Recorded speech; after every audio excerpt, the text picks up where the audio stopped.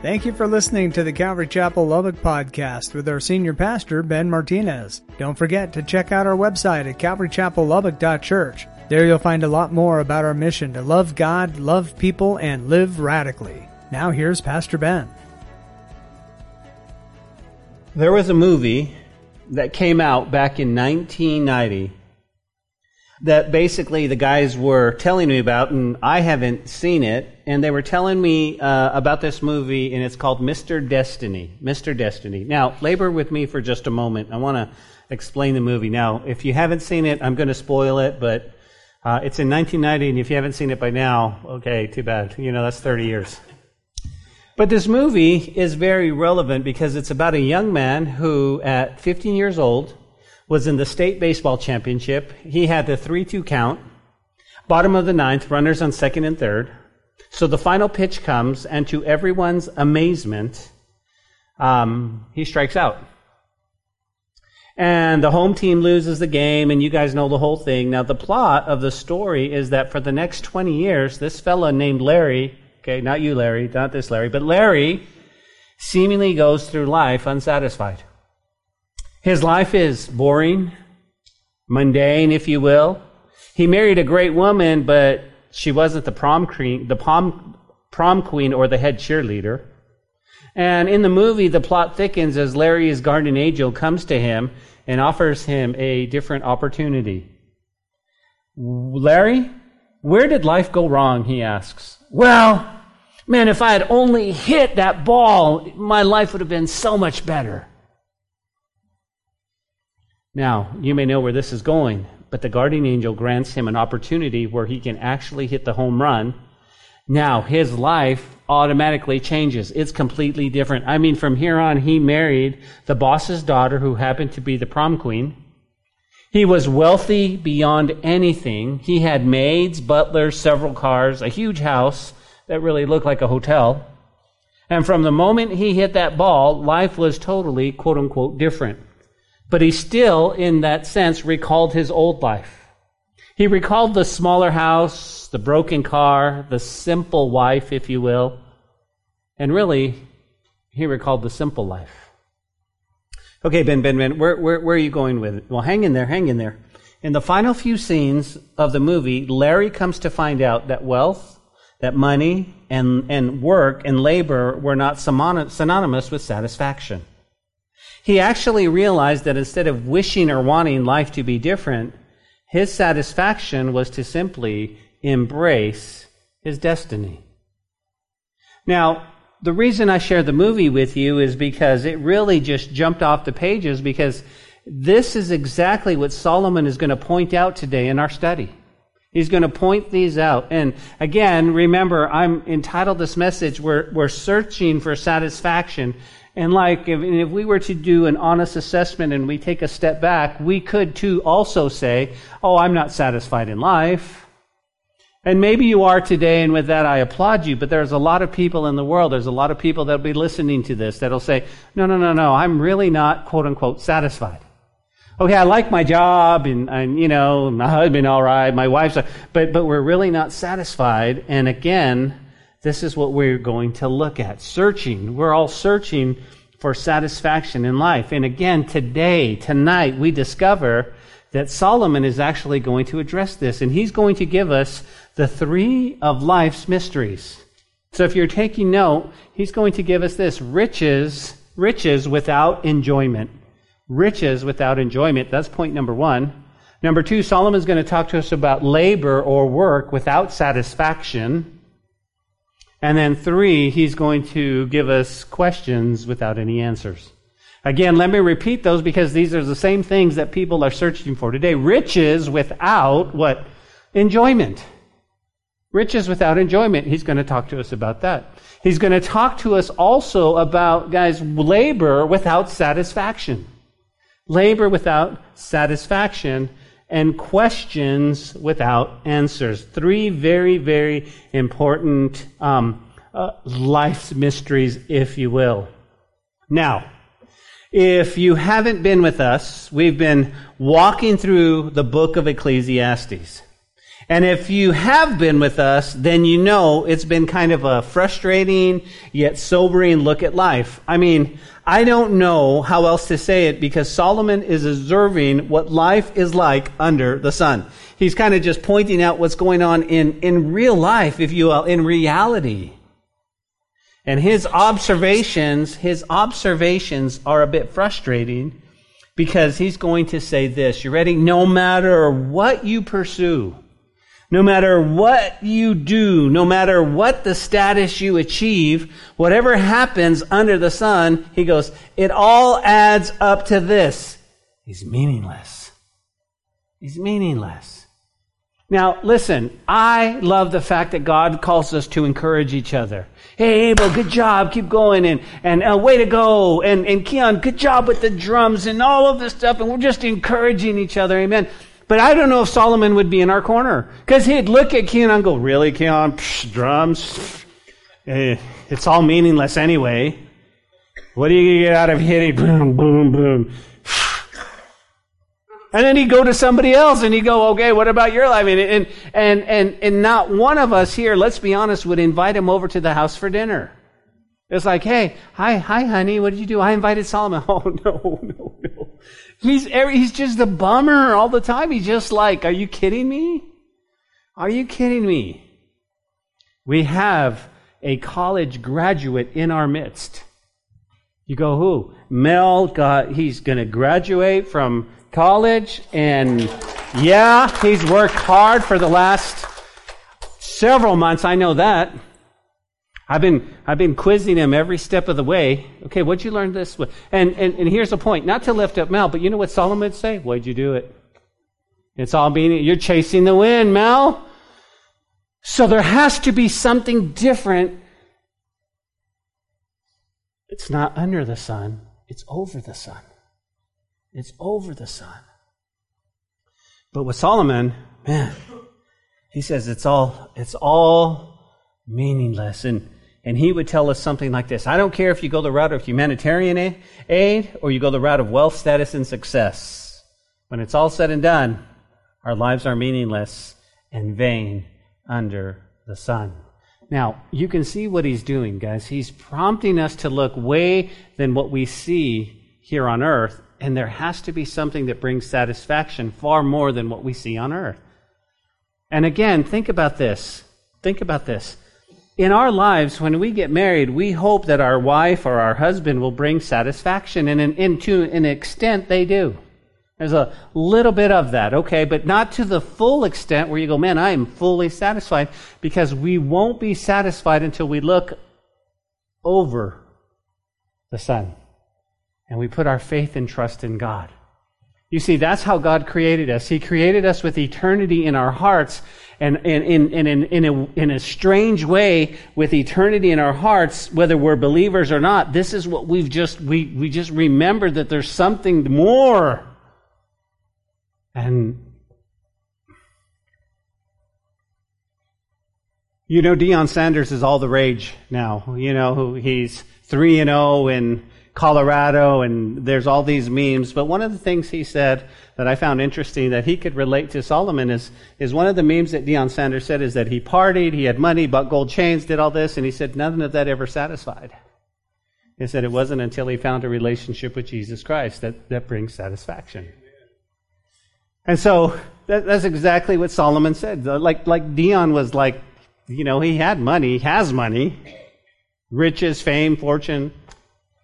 But another thing he said, and I'll never forget, in one of the interviews, it wasn't the one on 60 Minutes on Sunday night. I saw that. I bet you saw that too. But he said this. He said that all these guys, now that he's in Colorado, all these guys are trying to break him. They're coming at him and attacking him. And you know what he said? He said, you can't break me because you didn't make me.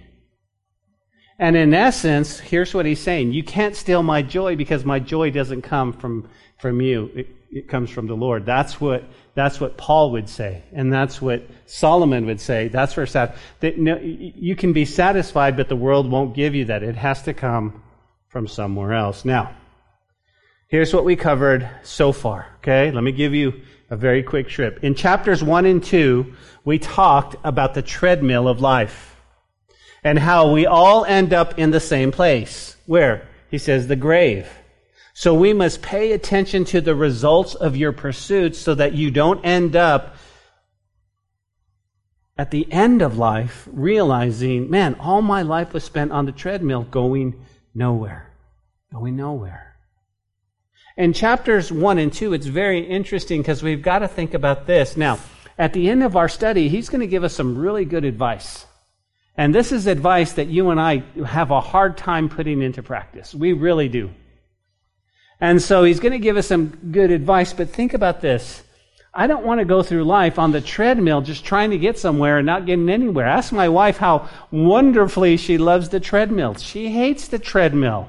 Not the treadmill of life, but if you say, hey, Natalie, you want to go for a run? She's out for a run. She's over there. She's having a great time. She's praying. She's seeing all the trees, everything. Now, if you ever go on vacation with us, you can rest assured that you are going to go on a run on the beach in the morning, no matter what.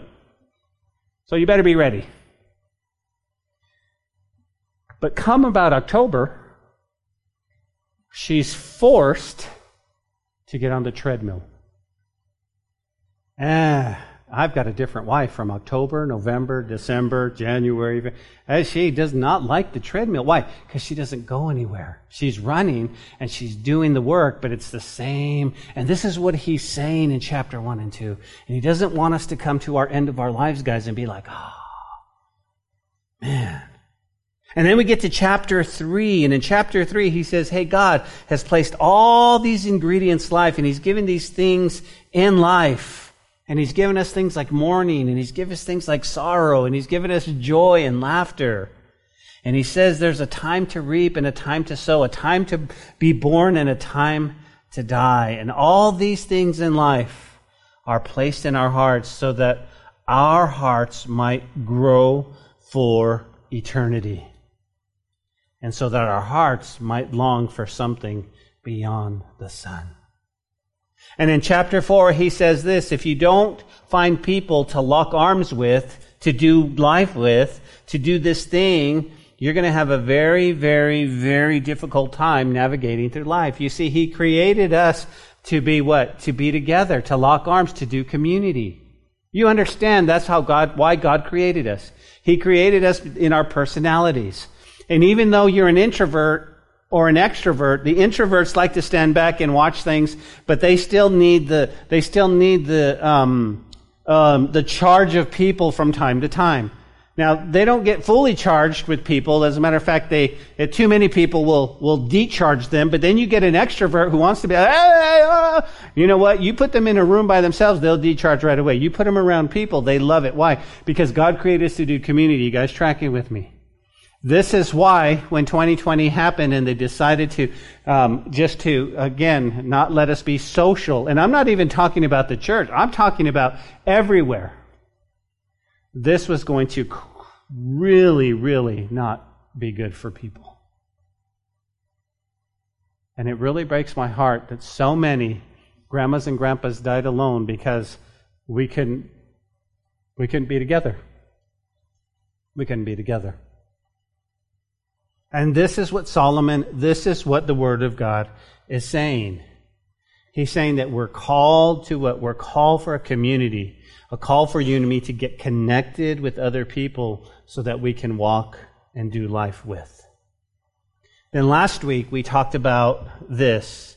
As you approach the Lord, approach Him with reverence and fear. Remember, he said, which way are your feet pointing? And it wasn't like, well, I'm going this way. He says, be careful how you walk, because when you come into the house of the Lord, you come into the house where my saints are gathered, you don't just go, oh yeah, well, bless the Lord, oh my word.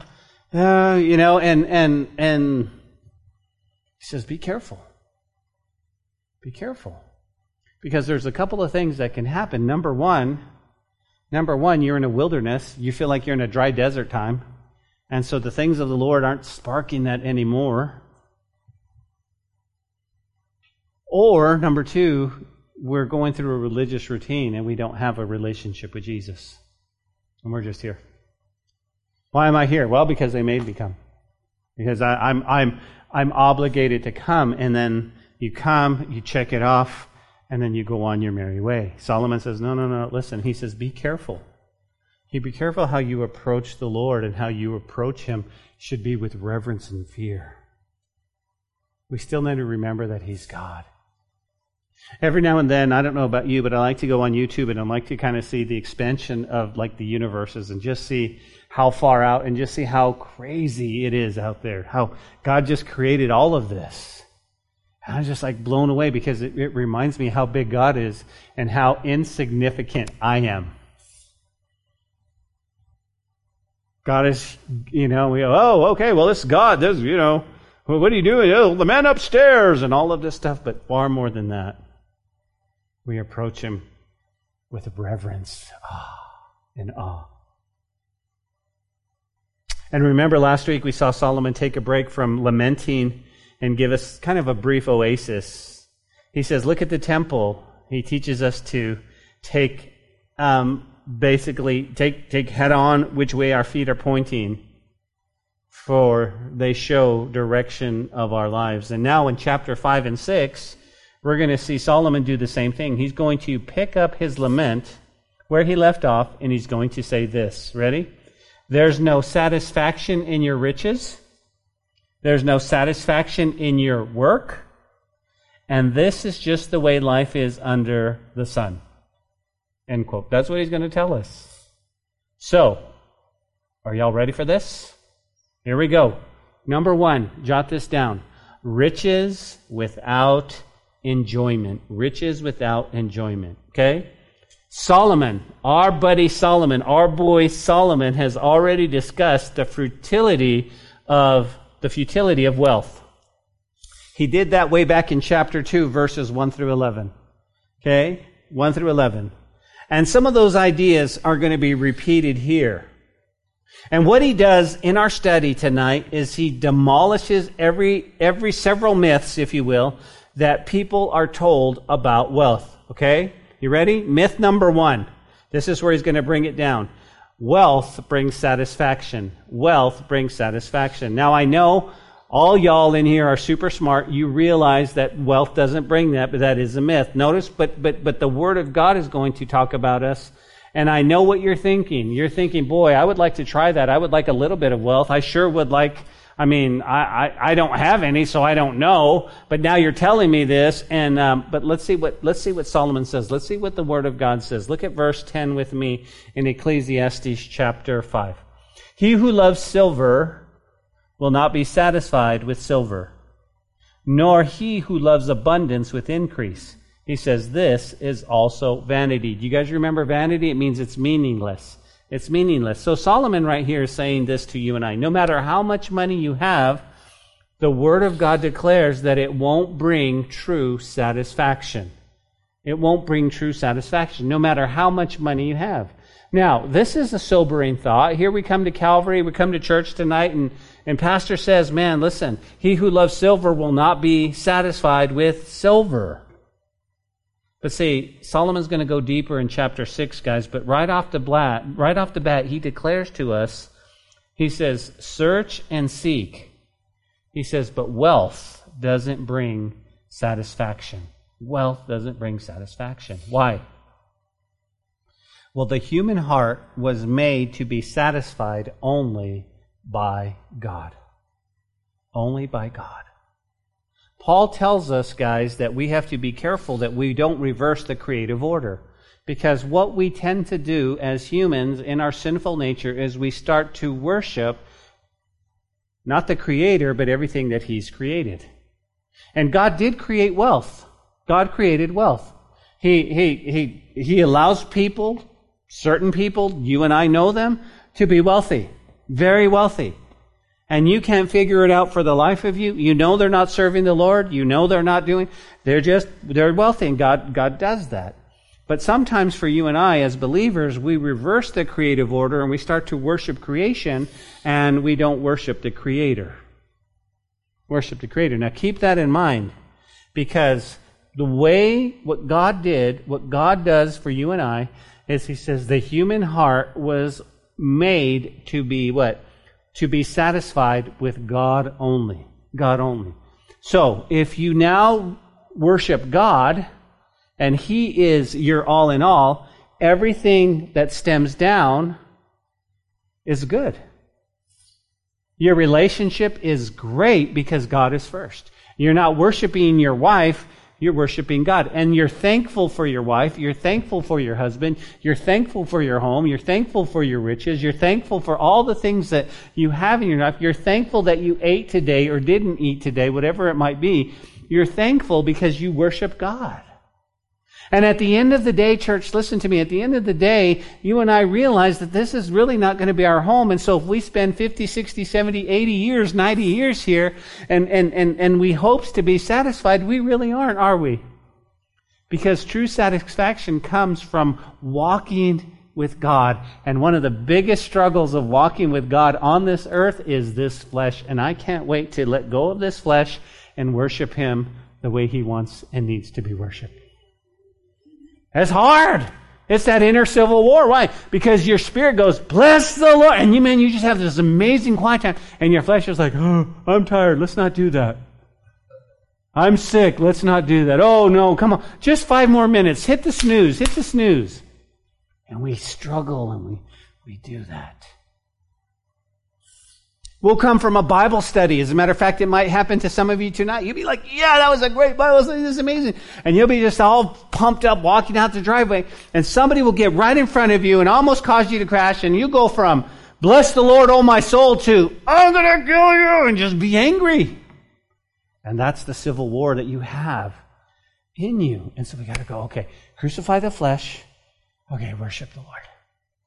And so you say, stop that, young man. Why did you get in front of me? Beep. And may the Lord keep you from the lion's den. That's what you got to do, okay? Just pray that the Lord keeps them from the lion's den. So what did Jesus say to you and I about wealth? What did He talk to us about wealth? Well, according to Luke chapter 12, verse 15, and He said to them, take heed and beware of covetousness, for one's life does not consist of the abundance of things he possesses. You see what Jesus said? He says, man, be careful. Take heed. Your life doesn't consist of the stuff that you have. The stuff that you have. It's just stuff. It's just stuff. Now, come on. You guys are looking at me like, I know, Pastor, you're preaching. We're here. Hurry up. No. But isn't that the struggle of the stuff that we have? And it's really weird because we want more stuff. We want more stuff. And we want nicer stuff and bigger stuff and stuff.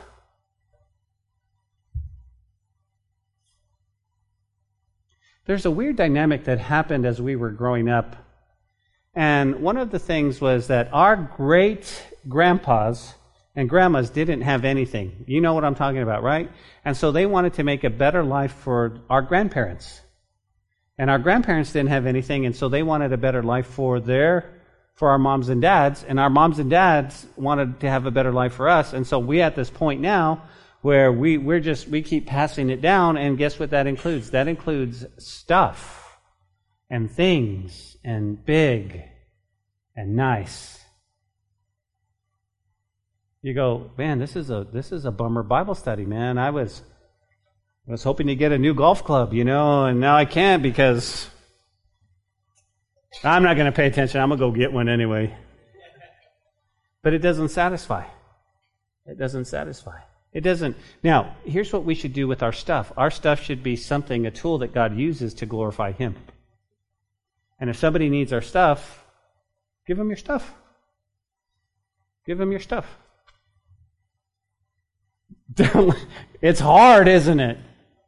It's hard. You worked for that stuff, and you're going, man, but seriously. Seriously. Here's the problem. When it comes to possessions, guys, when they possess us, that's where the stress and the anxiety comes from. Trying to maintain all of these things. All of these things. You know what? The less stuff you have, nobody will want to break in your house. Just tell you that right now. They'll look in and go, oh my gosh, they're poorer than us. Keep going, move on to the next house. I'm not kidding you, for the longest time in my My little cabinet that I got, my little cabinet I bought for $40 because I had to fix it. That's a whole nother story. I had a 19-inch TV there for the longest time. 19-inch. And then we graduated to a 27-inch. Now, this is the time when there's 32s and 42s and 52s and 70s and 900s. You know what I'm talking about? People come to my house and go, "Can you even see that?" And go, "No, not really." But I realized that nobody's going to break into my house and steal a 27-inch TV, right? Why? Well, first of all, it's heavy. Like this, right? It's one of those big, giant things.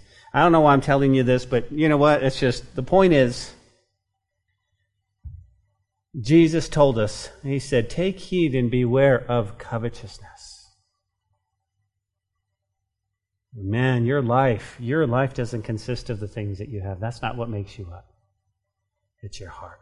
Let me give you myth number 2. You ready? Myth number 2. Money solves every problem. Money solves every problem. Look at verse 11. "When goods increase," Solomon writes, "they increase who eat them. So what profit have the owners except to see them with their eyes?" You go, okay, what's he saying? Well, let me give it to you in the New Living Translation. It says a little bit different. The more you have, the more you spend, right up to the limits of your income. So what is the advantage of wealth, except perhaps to watch it as it runs through your fingers? So again, think about this. Money doesn't solve all our problems. There's no escaping the fact that we need a certain amount of money in order to live in this world. Amen? But listen, money in itself is not a magic cure-all for all the problems. Think about it. More money, more problems, right? And Solomon mentioned relatives and friends starting to show up and enjoying the hospitality. All we can do is watch them eat up our wealth. Can you imagine? And you guys know this. Because we live in lottery states, you guys know that there have been more divorces and more everything. When somebody wins the lottery, "I won the lottery, I won 14 million. All of a sudden, man, you have cousin Bubba coming up, out of, "Hey, we're cousins, can I?" And they start hitting you up and you're like, "What?" But it ends up again, think about this, guys. What's he saying? Money doesn't solve if I just had enough money. And I know we think about it. I don't need to be filthy rich. I just need my bills paid. Come on, somebody. I just need to get out of credit card debt. I just need to get that. But the moment you do that, what do? If you don't have that extra income, you use your credit card and all of a sudden it seems to go back up, doesn't it? We have to realize that it doesn't solve all our problems. That's a myth. Let me give you myth number 3. Wealth will bring peace of mind. Wealth will bring peace of mind. Look at verse 12. "The sleep of the laboring man is sweet, whether he eats little or much, but the abundance of the rich will not permit him to sleep." Whoa. What did Solomon just say? Working men sleep good, but rich men worry and has insomnia. Is that a good place for an amen? Isn't it true? Isn't it true? Working man, you work hard, you do your thing, you go home, you don't have to worry. See, it was J.D. Rockefeller, at the age of 53, was the world's only billionaire, earning about $1 million a week. But he was a very sick man and lived on crackers and milk. He couldn't sleep at all because all he did is worry. Now, when he started giving away his money, his health changed radically, and he actually lived to celebrate his 98th birthday. So, think about this. Think about this, guys. Yeah, it's good to have the things that money can buy, provided you don't lose those things that money can't buy. Let me say that again. It's good to have things that money can buy, provided you don't lose the things that money can't buy. Let me give you number 4. Myth number 4. Wealth provides security. Wealth provides security. Now, to some extent it does, doesn't it? But notice what Solomon is declaring here. Picking it up in verse 13. He says, "There is a severe evil which I have seen under the sun. Riches kept for their owner to his hurt, but those riches perish through misfortune. When he begets a son, there is nothing in his hand, and he's come from his mother's womb. Naked shall he return, to go as he came, and he shall take nothing from his labor, which he may carry away in his hand. And this also is a severe evil. Just exactly as he came, so shall he go. And what profit has he who has labored for the wind? All his days he eats the darkness and has much sorrow and sickness and anger. Now, here's the picture. The picture here is of two rich men. One hoarded all his wealth, and it ruined himself by becoming a miser. The other one made some unsound investments, and he lost all of his wealth. And again, when you think about this should take our minds to the Lord's parable about the rich fool. Do you guys remember that? And so think about what he said. You've got one man who goes, okay, I need to have more, I need to have more, I need to have more. Now, there's something that happens to us when we grow up poor.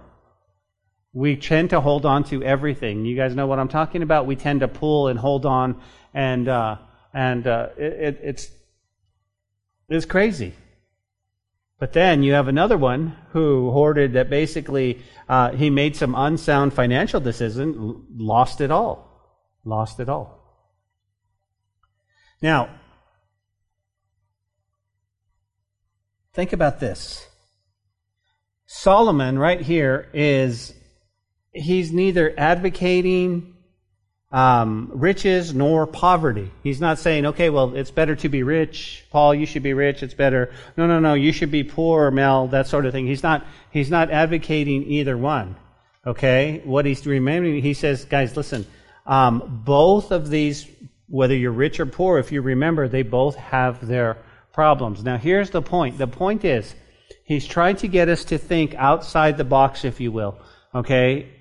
Under the sun, we look at people and we think, oh, this is where it's at. I've got to make money. I've got to make money. And so what we do is we try that wealth is going to bring satisfaction. Well, wealth doesn't bring satisfaction.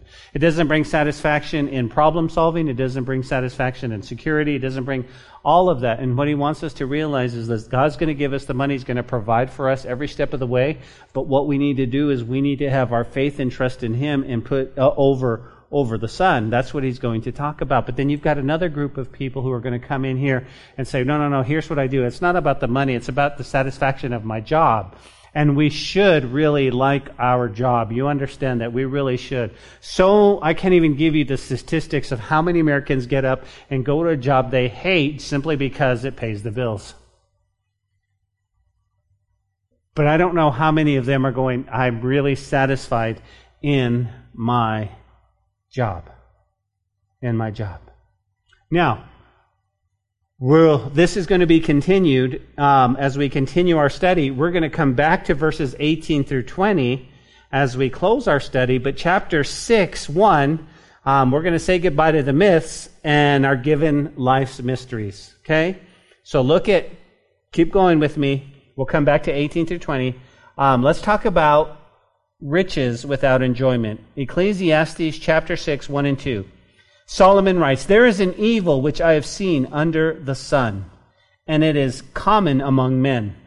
A man whom God has given riches and wealth and honor so that he lacks nothing for himself of all he desires.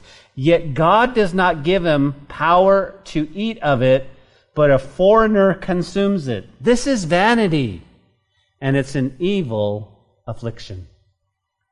Riches without enjoyment. Here's what he's saying. He's saying, as I'm observing life under the sun, it's important to remember here.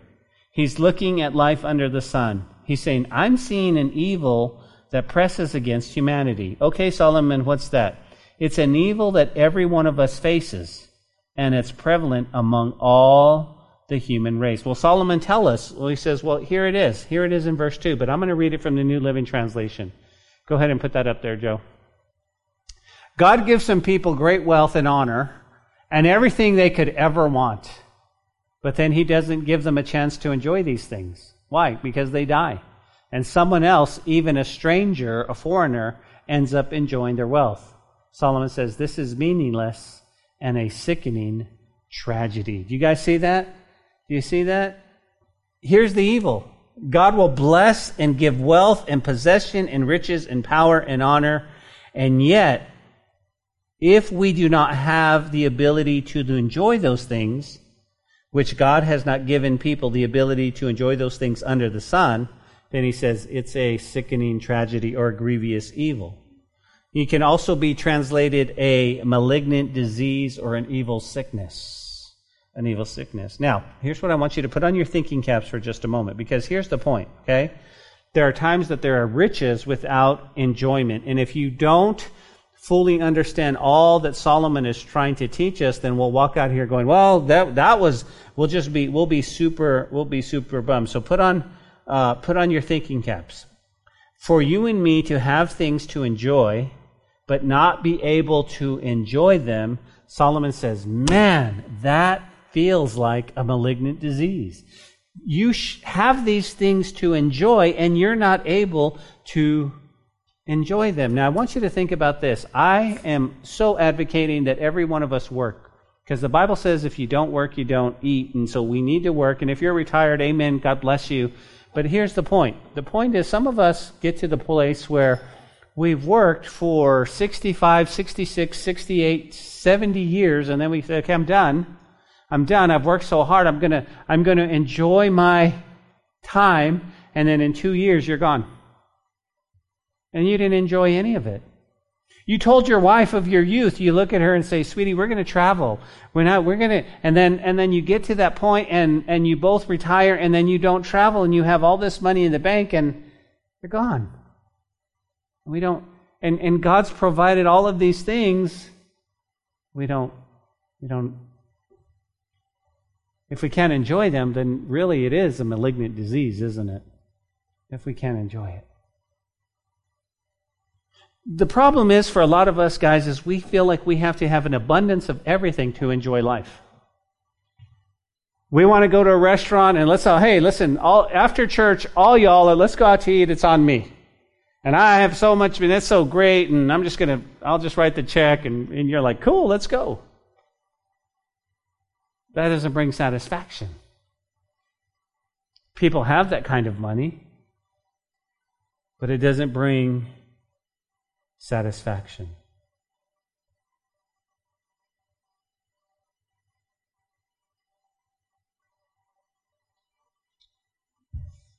Solomon, again, let me reiterate this. He's saying, if you and I have things to enjoy and we're not able to enjoy them, this is a sickness that is spread throughout all of humanity, that you and I have been gifted with good and honorable things, and yet we find no satisfaction, no lasting joy, no riches, no depth in these things under the sun. Here's what Warren Wiersbe says, quote, enjoyment without God is merely entertainment, and it does not satisfy. Enjoyment without God is merely entertainment, and it does not satisfy. Well, it goes on. We're moving quickly. Look at verse 3 through 6, and surely deal with this as a hypothetical case. Okay, look at verse 3. If a man begets 100 children and lives many years, so that the days of his years are many, but his soul is not satisfied with goodness, or indeed he has no burial, I say that a stillborn child is better than he. For it comes in vanity and departs in darkness, and its name is covered with darkness. Throughout it has not been seen under the sun, or know anything. This has more rest than that man, even if he lives 1,000 years twice, but has not seen goodness. Do not all go to one place?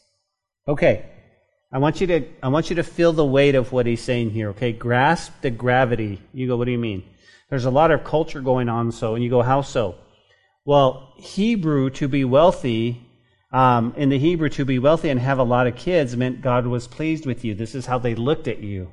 Okay? And if you were wealthy and had a lot of kids, God had that special favor. You were good with God. But I want you to notice something. Notice that his soul is not satisfied. And to have lots of money and a large family and feel blessed, and yet his family didn't love him, For when he died, notice what the Word of God says, they didn't even mourn. The Bible says he had no burial. Dad was doing all of these things, and his family was like,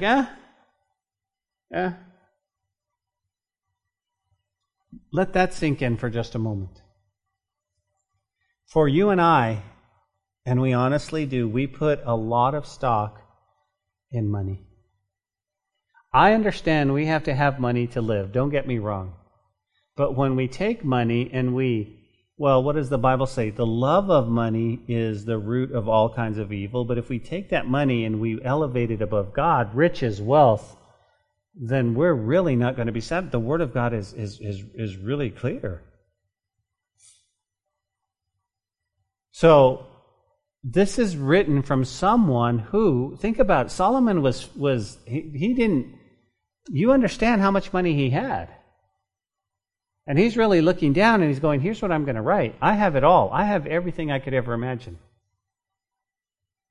I have servants and I have these maids and butlers and house cleaners and this and this and this and this, and I have the latest gadgets and everything. I have everything I could ever want. He goes, but I'm not satisfied. Why am I not satisfied? He says, because it's only in a relationship with Jesus that brings satisfaction. It's only in a relationship. Everything else should stem from there. According to Matthew, the Bible says, seek ye first the kingdom of God and all its righteousness, and then all these things shall be added unto you. Added unto you. You and I, we could take a moment, and I won't have you do it, but we can take a moment and look back at our lives and look at all the mistakes we made because we didn't seek the kingdom of God first. And all the errors of oh man, Ben, you're exactly right. You're exactly right.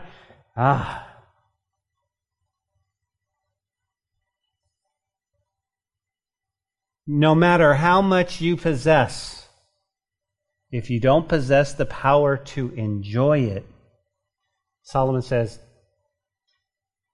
well, you might as well have never been born. Wow. And Solomon's conclusion was that it was better for this man had never been born. Reminds me of Job, doesn't it? Job had everything, very wealthy. And again, you think about that, let that soak through you. And he was thinking, man. And I like what Solomon says. What Job says. Job says, should we only take the good from God and not the evil? But then he goes on to say, man, it's better that I hadn't been born. And so we're thinking about this and going, wow, Solomon, what are you saying? What are you saying? Well, he's saying this. You ready? He's saying, man, it's really a bummer, if you will, to have riches and not be able to enjoy it. And then he says, number two. Let's go number two. Here's the myth. You ready? There's labor without satisfaction. Picking it up in verse 7. All the labor of a man is for his mouth, and yet his soul is not satisfied. For what more has the wise man than the fool? What does the poor man have? Who knows how to walk before the living? Better is the sight of the eyes than the wandering of a desire. This is also vanity and grasping for the wind. Labor without satisfaction, church. Rich man, poor man are alike. What do? They work to stay alive. Rich men and poor men alike, they labor to stay alive. Yet, it says, yet eat, and yet we still get hungry again. Again, go to verse 8 with me. Notice what he says. If all you do is live to satisfy your appetite, then the wise have not advantage over the fool. So you go, Ben, what is Solomon, what's he saying in verses 7 through 10? Well, here's what he's saying.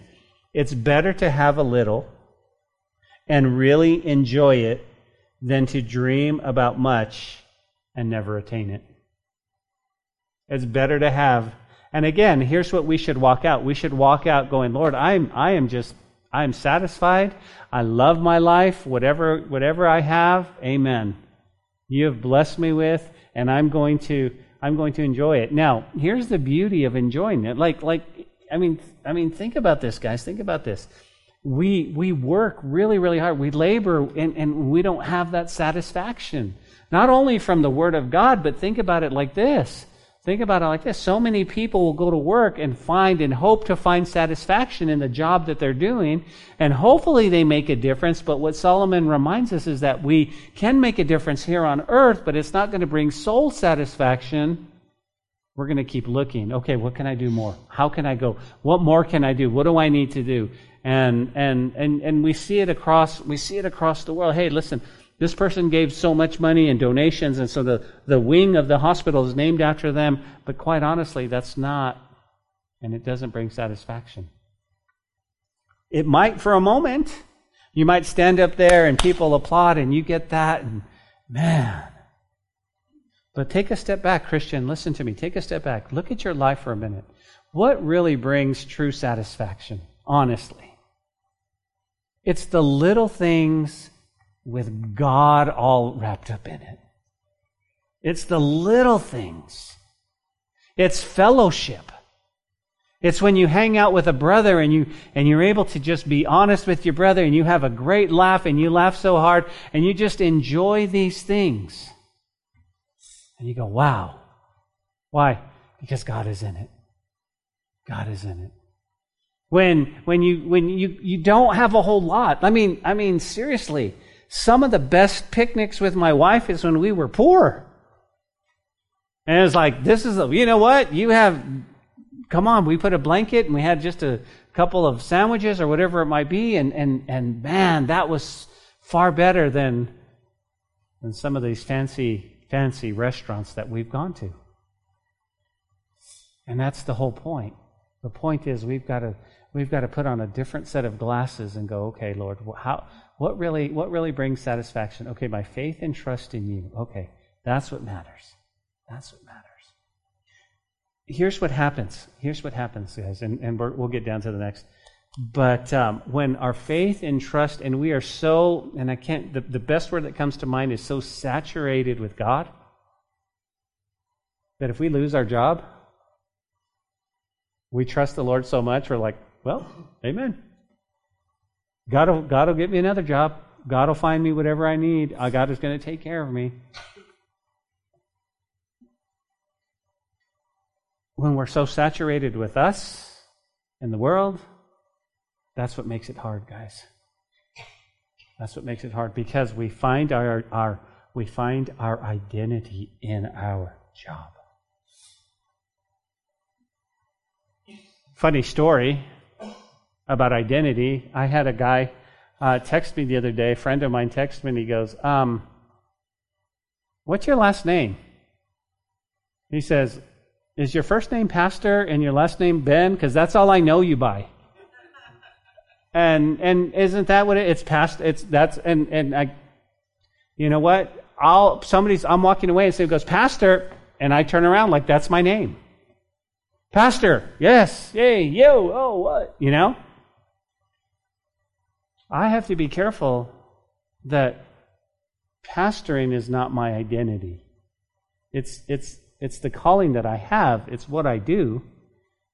But my identity comes from Christ alone. And the same thing with your job. If tomorrow you woke up and they said, hey, we don't need you anymore, then you would go, amen. But we've got to get to the place, church, where we trust the Lord so much that you're able to do that in this life. Why? Because here's the thing. He says, man, listen, all the labor of a man, he's just basically eating. He's just eating, yet his soul is not satisfied. I'm just working so we can eat. I'm just working to put food on the table. He goes, but really at the end of the day, a rich man, a poor man, man.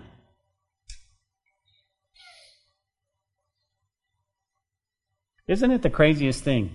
The Word of God says, you're going to work so hard you eat, and then what happens tomorrow? You're hungry again. Isn't that the craziest thing? And what's really funny is that if you had breakfast this morning, guess what happens? You're hungry by the evening. It's all vanity, isn't it? It's all meaningless. Okay, I'm going to reiterate and then we'll jump to the third. It's better to have a little and really enjoy it than to dream about much and never attain it. Number 3, questions without answers. Questions without answers. Notice he says in 6 to 12, whatever one is, he has been named already. For it is known that he's a man, and he cannot contend with him who is mightier than he. Since there are many things that increase vanity, how is man the better? For who knows what is good for a man in life, all the days of his vain life, which he passes like a shadow? Who can tell a man what will happen after him under the sun? So, without going into great detail, Solomon touches on 5 questions that people often ask. Okay, number 1, since what's going to be is going to be, he says, why bother make decisions? This is what he's saying. Okay, look at verse 10. Whatever is one, he has been named already, for it is known that he is a man, and he cannot contend with him who is mightier than he. He's saying, well, now, we have to be careful with this. We have to be careful because we don't want to take this and use what we call fatalistic theology. Fatalistic theology goes, well, if God's going to do what he's going to do, why should I even try? Why should I even witness? Why should I even share God's love? Or why? But again, this is what Solomon's saying because he's not going to really give us answers. He's not. Okay? Then he says, let me give you another question that people often ask. You go, what's that? Number 2, he says, why disagree with God? We can't oppose him and win, can we? Now, again, we have to be careful with that because there are times in our lives when we do disagree with God. And mainly it's because we don't have the understanding that God has. God doesn't think the way we do. We have limited information and we still disagree. But yet we still go, well, God's God, he's going to do, and come on, you've been there from time to time. Well, God's going to do what he's going to do anyway, or God is God, so why am I even praying or anything else? And so that's questions that Solomon is saying. He says, you're going to ask questions that don't have an answer. You know, you can't disagree with God. We can't oppose him and win. And he asks, can we? Let me give you number 3. What do we accomplish with all these words? What do we accomplish? Number 4, who knows what's good for us? Does anybody know what's coming next? Number 5, these are the questions that people ask. Let's read it again and see if you can pick them out. Look at verse 10. Whatever one is, he has been named already. For it is known that he is man, and he cannot contend with him who is mightier than he. There's those 2 questions. Since there are many things that increase vanity, there's a lot of things that increase meaningless, how is man better? For who knows what is good for a man in life? All the days of his vain life which he passes like a shadow. And who can tell a man what will happen after him under the sun? And these are questions. Again, think about it. Does anybody know what's coming next? We don't know what's coming next. We don't know what's coming next. So, again, the 3 mysteries of life, guys, if you'll just really grasp them, are really simple. He says, man, sometimes there's going to be riches without enjoyment. You'll work so hard and you won't be able to enjoy it. He says the second thing, the other mystery is labor without satisfaction. Labor. Again, rich man, poor man alike, they both work to stay alive. You're going to eat and you get hungry again. And then he goes, let me give you the third mystery. He says, there's a lot of questions and I just don't have the answers. Why? Because here's the answer. Since what's going to be is going to be, should we really bother to make decisions? I don't have the answer to that. Should we disagree with God? Well, we can't oppose him and win, can we? You go, no, he's God. Yeah. Does any of you know what's going to happen tomorrow? We don't, do we? So what should we do? What should we do? In light of all of these that he's trying to teach us, he gives us the myth of wealth and all of these. He says, what should we do? Well, go back to chapter 5. Go back to chapter 5. I want to show you the last two verses. Ecclesiastes, we're going to finish up chapter 5, 18 through 20. Here's what he says. Here is what I have seen. Okay, Solomon, give it to us, buddy. It is good and fitting for one to eat and drink and to enjoy the good of all his labor which he toils under the sun all the days of his life which God gives him, for it is his heritage.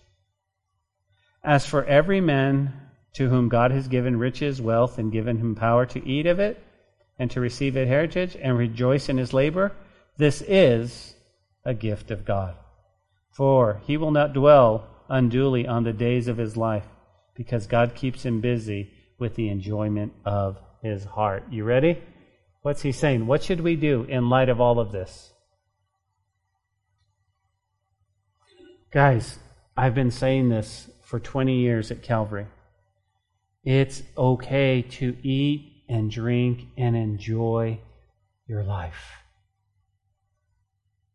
You're already looking over the sun. You've already created the sixth sense. It's your faith and trust in God.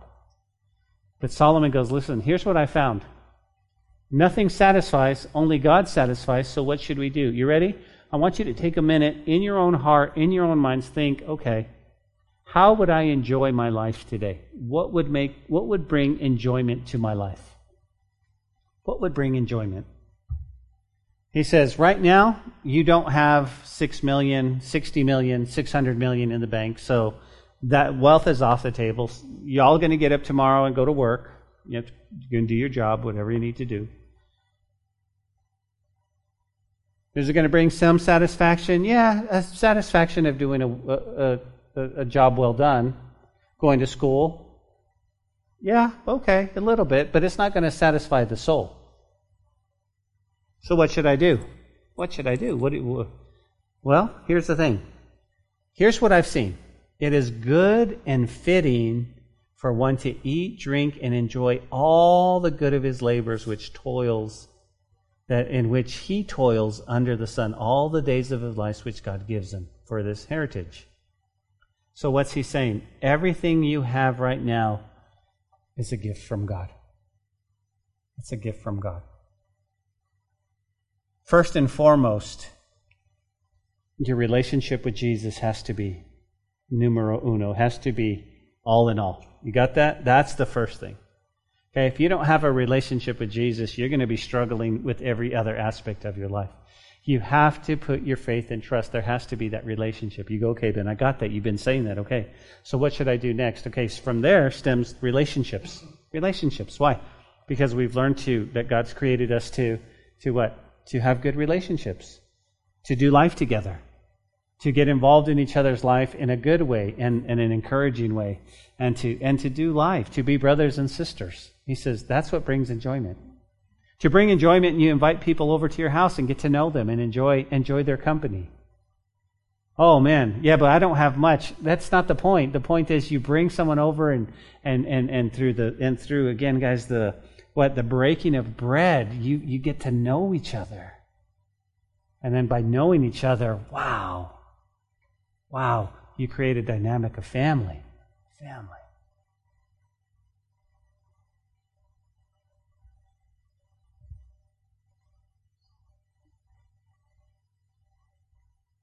Enjoying life.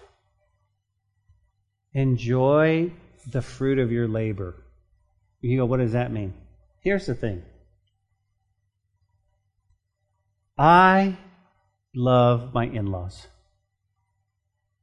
And they're getting up there in age. And they don't eat very much anymore. You know, a little bit, and you can't sit down and put a full 20-ounce steak in front of them and baked potato and everything that they used to do. And so as we get older, we lose that opportunity and the taste buds of really having something good. And so I see them sort of not eating like they used to. And so let's not make the mistake as we get older, we lose that. And we lose those relationships. And so what Solomon says is, hey, today, listen, God has given you taste buds, go out and enjoy. Praise Him for that, though. Praise Him for the steak if you love steak. Praise Him for the salad if you love salad. Praise Him for whatever fills your heart and your mind. If you go, Ben, food doesn't do it for me, man. But you know what does it for me? My kids. Man, then spend time with your kids. Enjoy that time with your kids. Make memories. Make memories where you just sit and laugh. That's what he's saying. Enjoy what you have today. Why? Because do you remember the last question in chapter 6? None of us know what's going to happen tomorrow. And I don't think we want to be lying in a hospital bed, please forgive me, and going, man, I regret that I should have spent more time at the office. I should have spent more time doing this. I should have spent more time working. We should have said, I spent more time with my family.